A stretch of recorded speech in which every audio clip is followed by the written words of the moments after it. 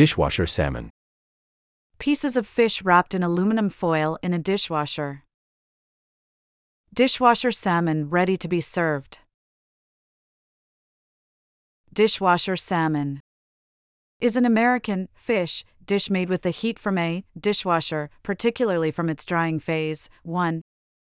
Preparation, edit. Pieces of salmon are spiced and wrapped tightly in at least 2 layers of aluminum foil and put in a dishwasher. The dishwasher is set to perform the wash and dry cycle. The salmon is broiled, steamed and baked. 1. An advantage of the method is that cooking is odorless. 2. There is nothing preventing one from washing the dishes at the same time, provided that the package is tight enough. 1. History, edit. Originating in the United States, this preparation of fish was demonstrated by Vincent Price in 1975 when appearing at The Tonight Show with Johnny Carson. Price presented the dish as a dish any fool can prepare. 3. 4.